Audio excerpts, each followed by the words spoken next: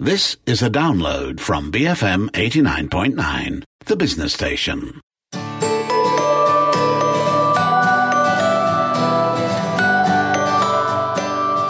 You're listening to Bookmark with me, Umapagan Ampikaipakan, and this is Authored, a show in which I have these conversations with writers that are built around themes.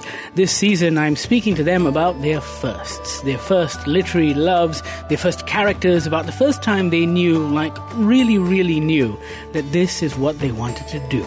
On the show today, I have with me my good friend and prolific writer, Zan Azlee. Hello, my name is Zan Azlee. I am a journalist, writer. Sometimes I make films, sometimes I teach. Most of the time, a parent. Renaissance man. So, Zan, for people who may not know, tell them what your brand new book is about. It's called Journo Dad. Yes, it's called Journo Dad, the chronicles of a journalist who just happens to be a dad. And it's actually a book. Well, how do I say this? Without sounding... It's a compilation pretentious. It's all right. Yeah, no, it's not pretentious. It's a compilation of articles, my column, my 8-year column at the Malaysian Insider. It's a compilation of articles, not all of them, but mainly the articles that I wrote that were relating to journalism and parenting. But of course, there's an added feature in this version. Yes. In Malaysian Insider, it was purely text, but you've got illustrations by Apan. Yes, you've got illustrations by Apan, Arif Rafhan Osman. Who's your frequent collaborator. Exactly. We grew up together. We were housemates in college, and we've been housemates now. But, No, but you're married with children. Yeah. You're both married with children. That would be weird. So, Zan, this is a book primarily about journalism and the articles you've written about journalism. So I wanted to ask you what your first brush with journalism was. Do you remember? Of course. I never thought of journalism as a career. I never even planned to become a journalist. I just knew that I did not want to become an accountant because I was studying accountancy. Oh, so you're an accountant? Yes. I've got a Bachelor of Accountancy, Hons.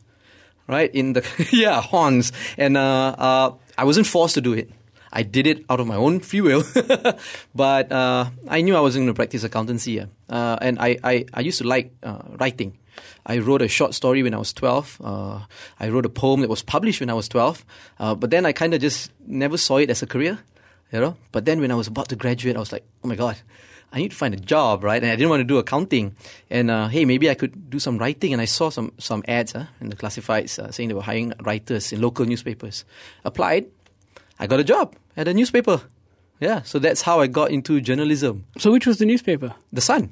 Oh, look at that. Yeah, The Sun. Yeah. And what was your first beat? Tech lifestyle. Oh, that's a good beat. Yeah, because they send you stuff to play with. Yeah, exactly. They give you gadgets, and they had actually started this new supplement in The Sun called Net Life. At that time, it was a lifestyle section that covers tech lifestyle. Yeah, so they were looking for new writers. I came in at the right time. I got the job. Yeah.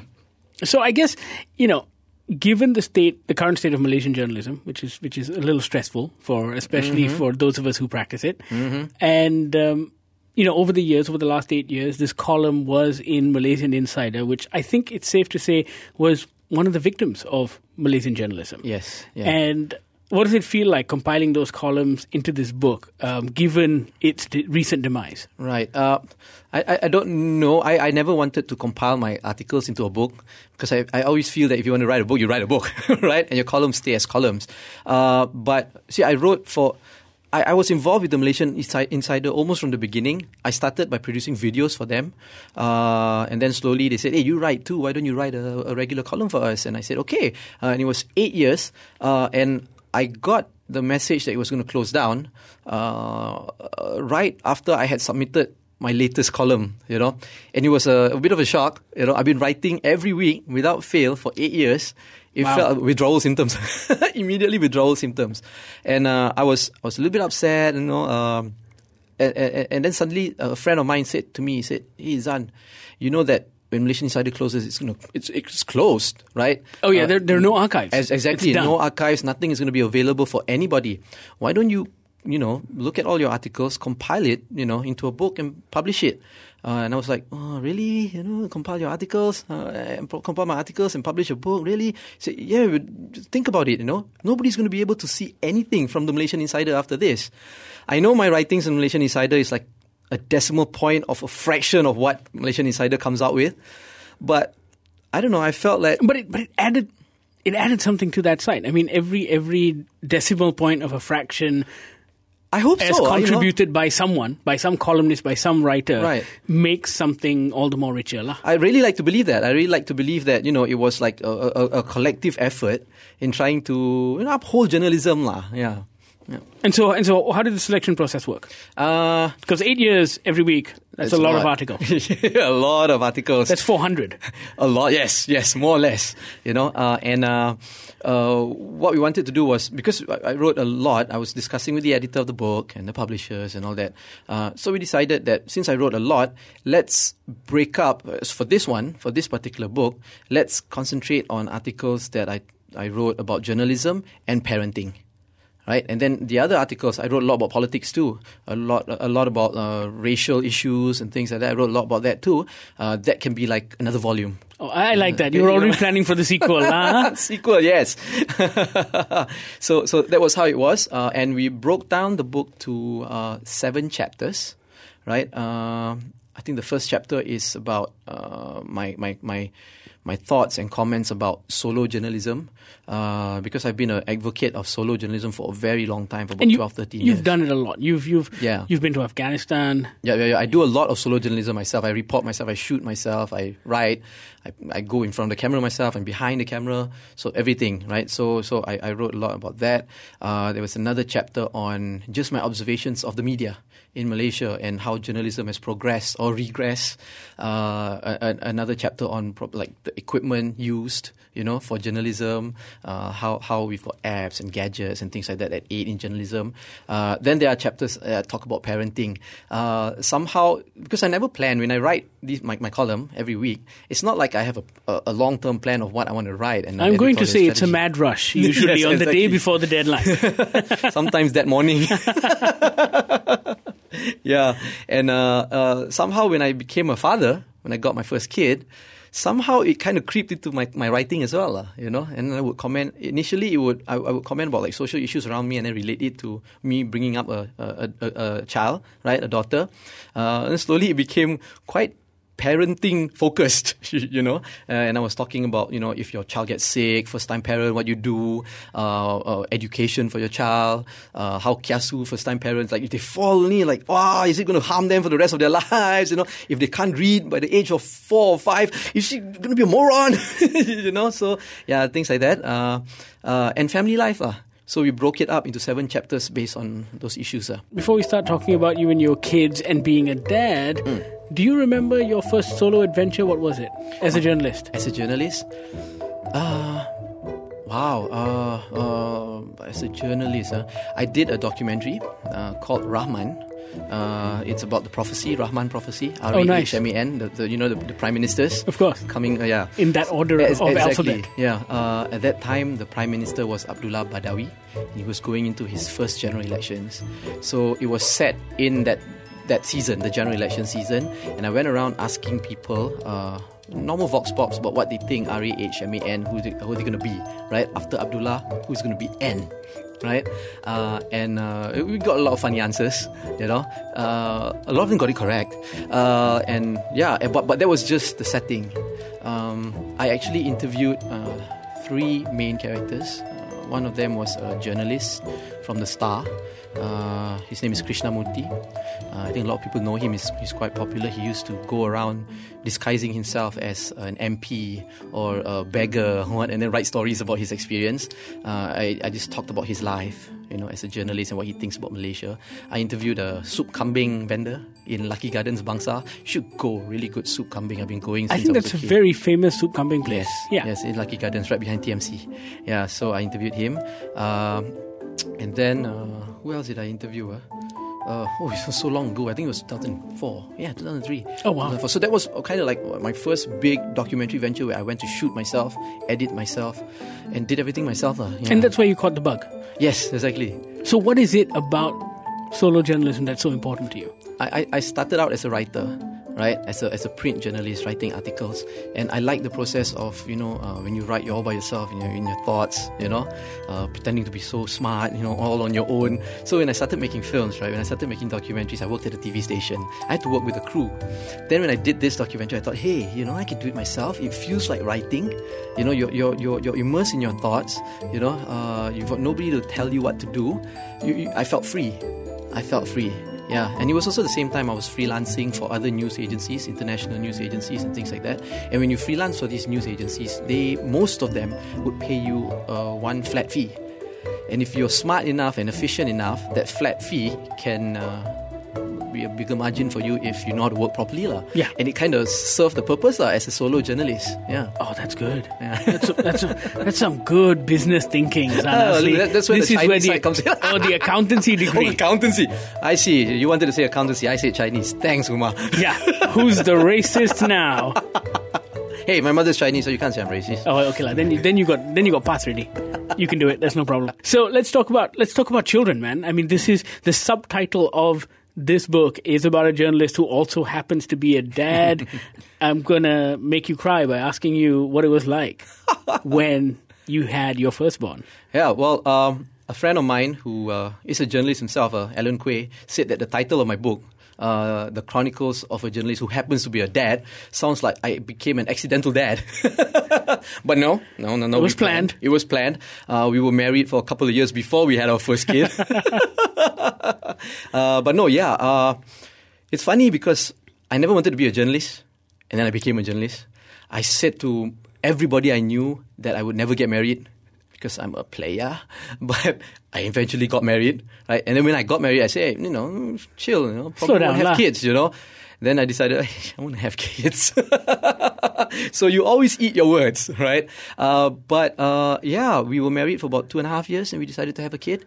And we had a kid. And it is one of the most, life-changing. I know it's cliche, but you wouldn't know until you have the kid, And it's great. It's one of the best things in life to have children. And now you have 2 daughters. And now I have 2 daughters. The second one is 1 year old. Right. So, Zan, you were always, I've known you since your early documentary days, and you were always the kind of person who would drop everything for where there was a story, whether it was in a war zone, wherever, right? I'm assuming this has changed. It's funny. It seems like I would drop everything, but actually everything is planned. So when I got married and I had kids, it was okay. It was a good transition because I actually planned everything. I know I go into war zones. I go to Afghanistan. I go to Lebanon and things like that. But the planning is like 5-6 months ahead, I know when I want to go, who I'm going to meet and everything. Only later on in my career that I had to do things like that, where something happens, breaking, and then I drop everything and I fly to Perth or I fly to Turkey and things like that, But no, it's I've got a good support system. My wife is great, Well, she's a journalist too. My wife is a journalist too. So she understands. So she kind of understands, and she's because she's a producer, news producer. She's mainly based in the studio, so she doesn't go out much. So it kind of works. I'm the one in the field, and she's in the studio. Yeah. But surely, with 2 daughters in tow, the idea of going to Lebanon or Afghanistan is less appealing. Well, you miss the kid. I remember when I went to Afghanistan, she wasn't even a year old. My first daughter, Athena, she wasn't even a year old. But, you tell yourself that you're doing this because you want to show your kids that, you got to pursue your passion. You do what you like and you'll be happy, And if you're happy, people around you will be happy. I Skyped with my daughter every day, even though she was less than a year old, with my wife, and every day. So, of course, you feel you don't want to really leave them. But you also get excited when you want to go for these adventures, So, yeah, it's okay. So apart from relating back all of these writings to, I guess, having a family and having children, in what other ways has being a dad changed you being a journalist? Initially, it was all about adventure. I wanted to go to places, see things, be in dangerous situations, duck when the bullet gets shot, listen to explosions and run under the bed, something like that. But when I had kids, it put things into perspective. You know, I sound like a broken record, cliche record, you know, but it's that, you know. It's true. It's true. It's true. It's really true. And you feel like these stories you tell, you want it to matter, you know, because you want, every time I look at my kids, I imagine a life when they are my age now and how it would be, you know. I can't do much. I don't have a lot of skills, right? I can only be what I am right now. You could be an accountant if you wanted to, Zan Azlee. Right? Don't let anyone tell you otherwise. That's right. I've got a degree with Hans. and yeah, so you know what I can do, that has to be my contribution to life, and that has to be my contribution to my kids. You know, I try to, so that puts things into perspective. You know, and when I tell stories, I see a lot more meaning into why I want to tell these stories, and it's so much more fulfilling to me. And I hope that somehow it's fulfilling for people who consume my stories too. Yeah. And when did you first realize this? I mean, a lot of people talk about having that epiphany when they see their firstborn or when they hold their firstborn for the first time. Uh-huh. Is that true, or is it just something that comes with time? Well, yeah, it comes with time. When my daughter was born, right, I was like, oh my God, the first thing that came to my mind was like, Jasmine, isn't that painful? You know, you know. Then slowly, when you bring the kid home, you see her, she looks at you, you know, she starts crying at night, not letting you sleep. Somehow a bond forms, you know, and then you realize that, oh my God, you know, you feel scared. You're afraid that something happens to you, it might affect her. Something happens to her, might affect her, you know, and you just feel scared all the time when you have children. But that fear is actually, that drives you. Yeah. Do you remember the first journalist, real or fictional, that inspired you to become a journalist or somewhat gave you something of an aspirational ideal? I remember mine. Okay. It was Rehman Rashid. Oh, wow, okay. It was after reading his book, Right. Malaysian Journey. Yeah.